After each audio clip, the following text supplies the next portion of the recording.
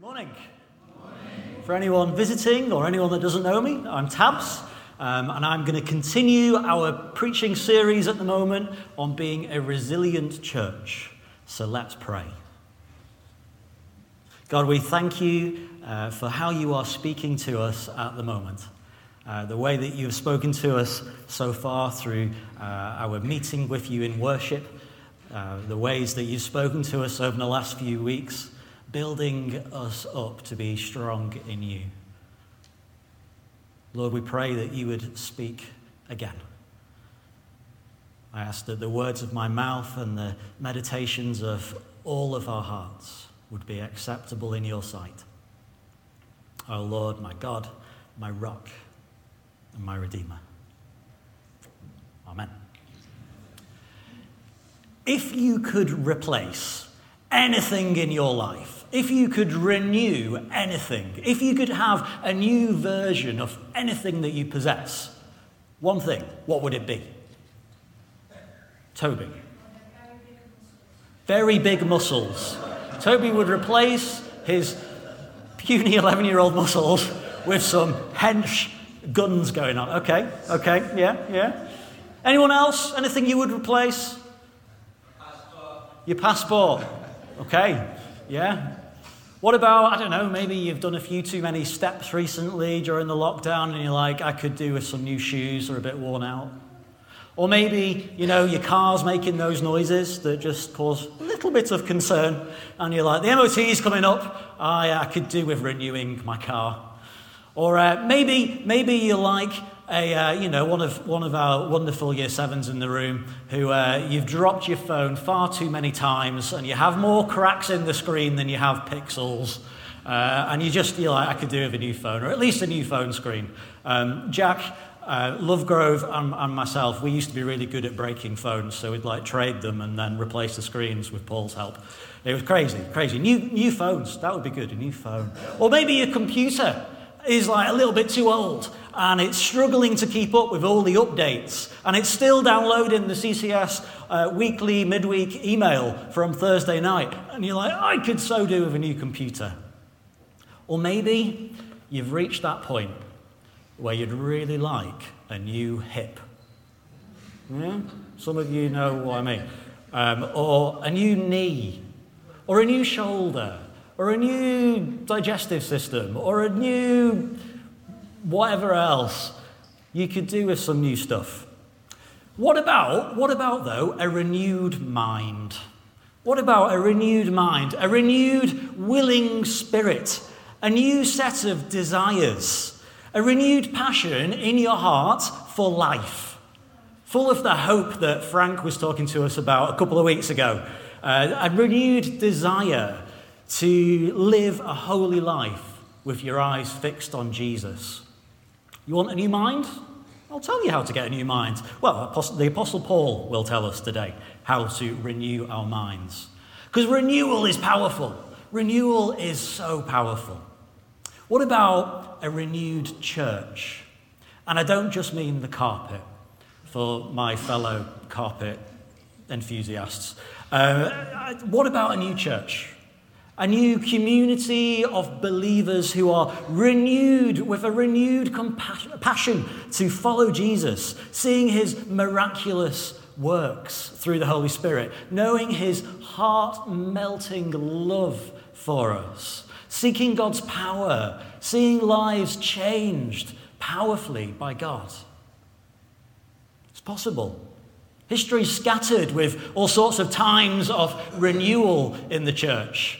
Even just on the other side of Liverpool, 123 years ago, the Welsh revival started. And it was started by a few people just getting together to pray for renewal in Wales. In fact, one of the people most famous was 9 years old.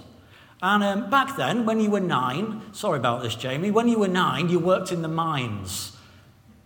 Yeah, you started work at 9, so you'd have been 2 years down the mines by now. But this lad called Evan right, this lad called Evan, he went down the mines and he was so passionate about wanting renewal in the church that he would get his friends around down the mines and they would just study the Bible together.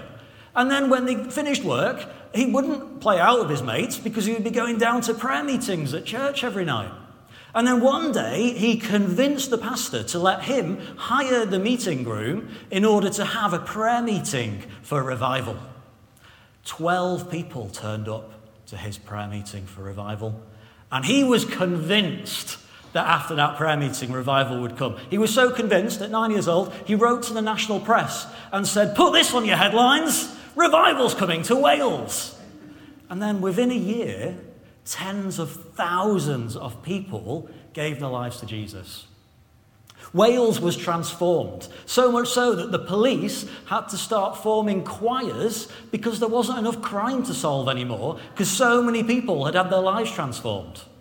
Or down the mines, the animals that they used to use for carrying all the things that were mining around, the animals stopped being able to understand what the workers were saying because they weren't swearing anymore. And it was like, "Hello, dear blessed animal, please come and carry this coal for me along. That would be very, very good. Your rewards will be in heaven," and all this, instead of what they might have said. History is scattered with times of renewal like that. Another time of renewal was around the same time, actually. This is a different one to what I said at 9:15. Over in Kansas, there was a group of people who were desperately praying for renewal, and they would stay up all hours of the night to pray. And one night at 2 a.m., as they were praying, they all started speaking in strange languages. They all started speaking in tongues, but not in the sort of tongues that we might think of, that are just sort of intelligible prayer languages. They started talking in real languages from around the world. There was one lady who just started talking in Mandarin, and she couldn't speak in English. She tried, but she just kept speaking in Mandarin. And so she wanted to write a note down so she could tell people how she was feeling, what was going on. And all that she could write on paper was Chinese symbols. And so they sent her off to China. And she preached about Jesus in China, and then there was a renewal in China. It's incredible, these times of renewal throughout history. All these times of renewal start in a very similar way. The Great Awakening that kind of launched the Methodist Church, that started with 100 years of prayer by the Moravians in a village in Germany, which John Wesley, who had that movement and preached to thousands across the country, he went there and was inspired by that and met with God and prayer. They all start in that very similar way, with prayer. Individuals seeking after God.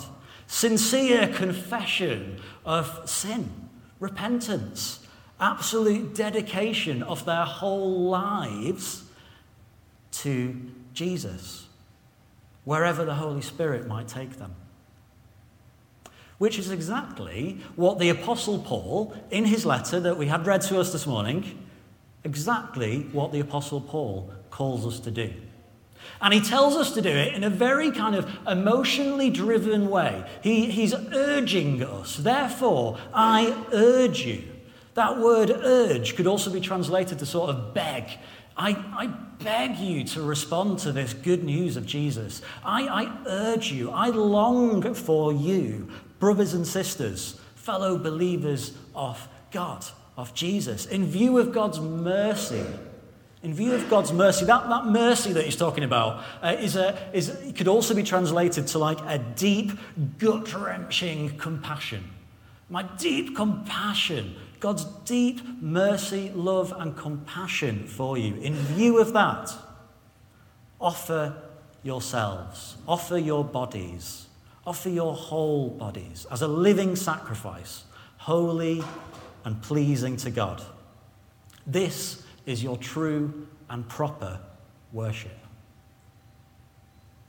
Don't conform to the patterns of this world, but be transformed. The word transformed there is where we get our word metamorphosis from. So anyone who's been a child or had children or grandchildren recently, or maybe in the last, 30 years, I don't remember it, the very hungry caterpillar transforms into a butterfly Full transformation. That transformation. Be transformed by the renewing of your mind. The complete change for the better. The renovation. Then you will be able to test and approve, discern God's will, God's wishes, his desires, his good, pleasing, perfect will. This is coming from Paul, right? Paul the apostle. He's lived this transformation. He's been totally renewed. He's been transformed. He's completely turned his life around because he went from being one of the most famous kind of persecutors, killers of Christians, to being one of the most powerful preachers of the gospel. And his transformation was pretty dramatic as well. It was pretty miraculous. He was blinded, and then when he agreed to follow God, his sight came back. And it's like it was God's way of showing that this life that Paul now knows is so much better. This renewed life that he has. Like not just his physical eyesight, but his heart and mind went from blind to 20/20 vision. What Paul experienced was a bit like what David was longing for in our psalm that we read. Psalm 51 is a psalm that David wrote when he'd been visited by the prophet Nathan after he'd committed adultery. And it was a psalm full of repentance, full of confession. And it was full of, the early parts of it were symbolized with Jewish ritual washing and that external cleansing. But then you get to the bit that we read where David writes, "Create in me a pure heart, pure feelings, will, pure desires, O God, and renew a steadfast spirit." Ruach is the Hebrew word, breath, wind, that we were singing about earlier. Renew a steadfast spirit, a new breath, a new wind within me. Do not cast me from your presence or take your Holy Spirit from me. David knew the high cost of committing sin. It affected his whole person. He wanted more than just cleansing, just cleaning up a little bit of wax on, wax off. He wanted his whole life to be clean. He knew that this was an internal thing, that his heart was the source of his trouble, and he was incapable of changing his own heart. Only God could work that miracle. Only God could transform him and turn his life around. Only God has the power of renewal, to restore, to return, to bring back to David the joy of his salvation, the joy of his freedom, the joy of his deliverance, of his victory, and to grant to him a willing spirit to sustain him, to give him sustenance, to give him resilience. I love this psalm. I really do. Whenever I feel a little bit dry, do you ever get that sometimes where you're feeling a little bit stagnant in your faith? Like you just need something renewed, as though you've just been going through the motions. Has like David, has sin ever driven a wedge between you and your experience of God, making God feel distant, even though we know he really isn't?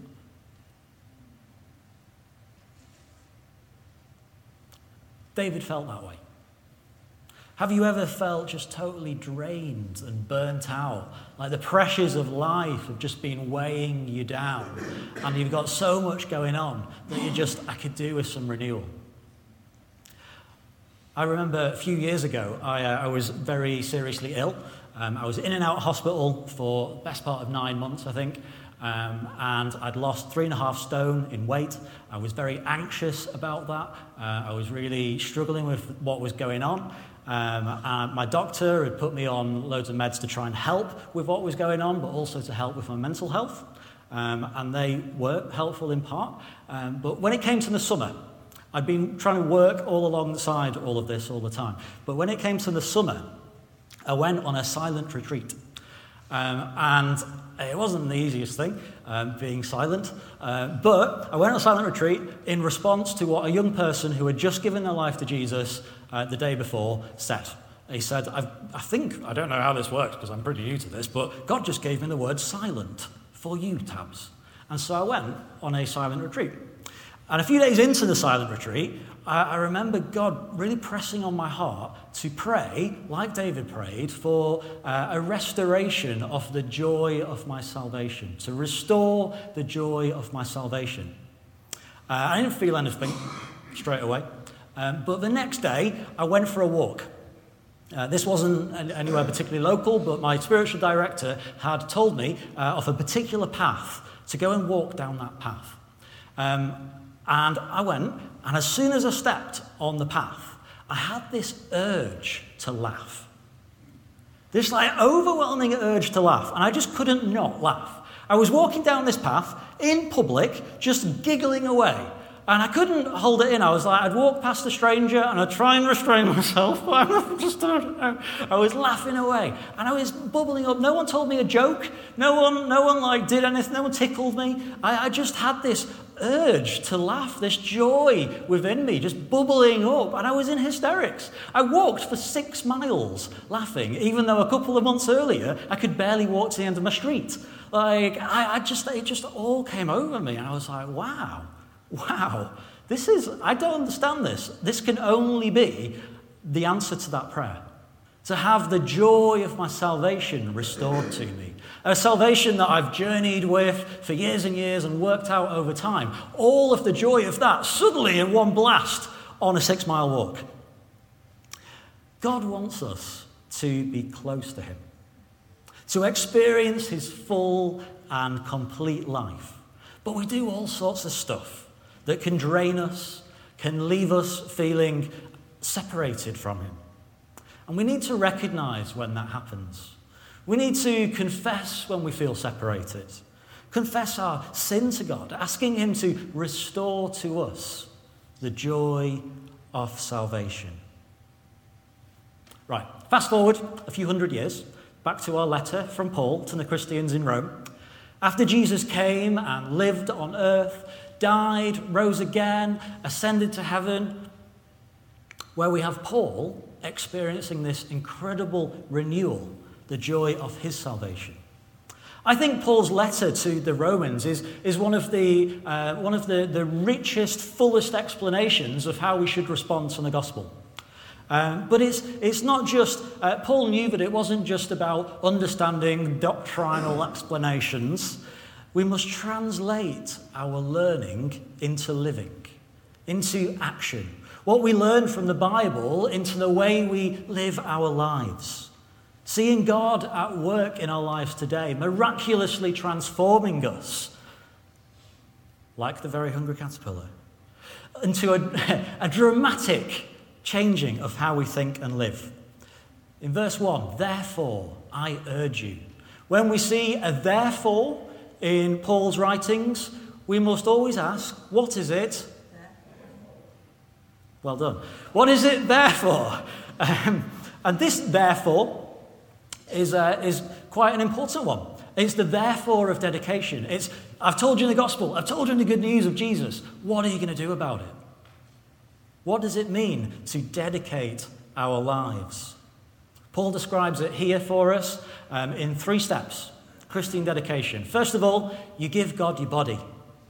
Offer your bodies as a living sacrifice. The Greeks thought the body on earth was just a vessel, just a receptacle of the soul. But the Jews understood it more holistically. They were like, actually, your whole self, your body, your mind, and your soul are all one, all together. And so Paul is calling you to give everything about you to God. He calls this your true and proper worship. True and proper worship. The entire range of a Christian's life and activity. Not just when we stand up on a Sunday morning and have a nice sing-song. That's just a little bit of it. Our whole lives daily dedicated to God. Our bodies given to him. In the Old Testament, when they sacrificed animals according to God's law, sorry Mark, a priest would kill the animal and cut it into pieces, cover your ears, and place it on the altar and burn it. A whole burnt offering ascended to God that could never be reclaimed. It belonged to God. God wants us to offer ourselves as sacrifices, not as animals, burnt and dead, but as living sacrifices. Secondly, you give him your mind. Do not conform to the patterns of this world, this present age that we live in, but be transformed by the renewal of your mind. Conform and transform both have that suffix form in there, formulating, a forming of something, trying to form ourselves. We're told not to conform to the patterns of the world. Years ago, I tried to study some maths and engineering, and it's pretty much all lost on me now. But I do remember that there was a load of formulas in there for formulating things. Formulas that explain the way things worked in the world. Formulas that you could use to create new things. Formulas that could also be put to bad use. Like the way social media works, the way online advertising works. There are formulas that they use that clock how long you read a particular post, or saw a picture, or watched a video, or viewed someone's story, or watched a reel, and then that data goes into a formula, into an algorithm that then is supposedly meant to give you more things like that you might like to look at. However, those formulas are very heavily weighted by the millions of pounds that advertising companies pay Facebook and Snapchat and Twitter and TikTok and everyone else, because they want to form us into the person they want us to be, to buy into those services that they offer. Conforming. In this world, in this present age, in this world, in this present age that wants to control your mind, that wants to conform you, then God wants to transform your mind. As Christians, we might decide that certain behaviours are off limits, to be good and everything. But it is possible to act good externally on the outside, but inside still be proud, still be covetous, still be selfish, still be stubborn, still be arrogant. It's only when the Holy Spirit renews, re-educates, redirects our minds that we are truly transformed. This is the work of the Holy Spirit. And the third way is you give him your will. God's will. Your body is controlled by your mind, and your mind is controlled by your will. Many people think that they control their will just through willpower. I'll just keep trying really hard, and then I'll try even harder. But then they usually end up failing. Even Paul himself, a few chapters earlier in Romans 7, talks about how willpower just wasn't working for him. It's only when we give ourselves over completely to the will of God that his renewing, transforming power can take over and give us the power we need to be victorious Christians. That's God's will. That's God's desires. God's desires will become ours. In our psalm, we read about a willing spirit. That refers to David's own spirit, that it would be willing, it would be free, to be obedient to the Spirit of God. It isn't simply enough to confess sin and experience God's cleansing. We must also let him renew us within so that we will conquer sin and not give in to temptation. This is the therefore of the gospel, the power of renewal. This is our absolute response to the gospel, because you see so much of the gospel in just those two verses. That God had such love, such mercy, such deep, gut-wrenching passion for us that he sent his only Son as a living sacrifice in our place. To give us a way, to give us a way to have his power, to give us power to escape the influence of sin in this broken world that wants to shape and conform us. And then for him to rise to renewed life, the resurrection, a life that empowers our own renewal. And then you see the ball thrown in our court, our decision to make. To ask Jesus into our lives and give our whole selves to him. To make that life-changing choice, to be a follower of Jesus. And then to renew that decision every day. If we want to know the power of renewal and transformation in our lives and in the church, the same power that is at work in the New Testament, the same power that has been at work throughout church history, the same power that conquered the grave, if we want that power at work in us, growing in us, the resilience that we're talking about, that we're wanting to build here in our church, if we want to have that power, we need to surrender. Surrender our whole lives daily to God through disciplined prayer. To ask his transforming Holy Spirit to come and fill us.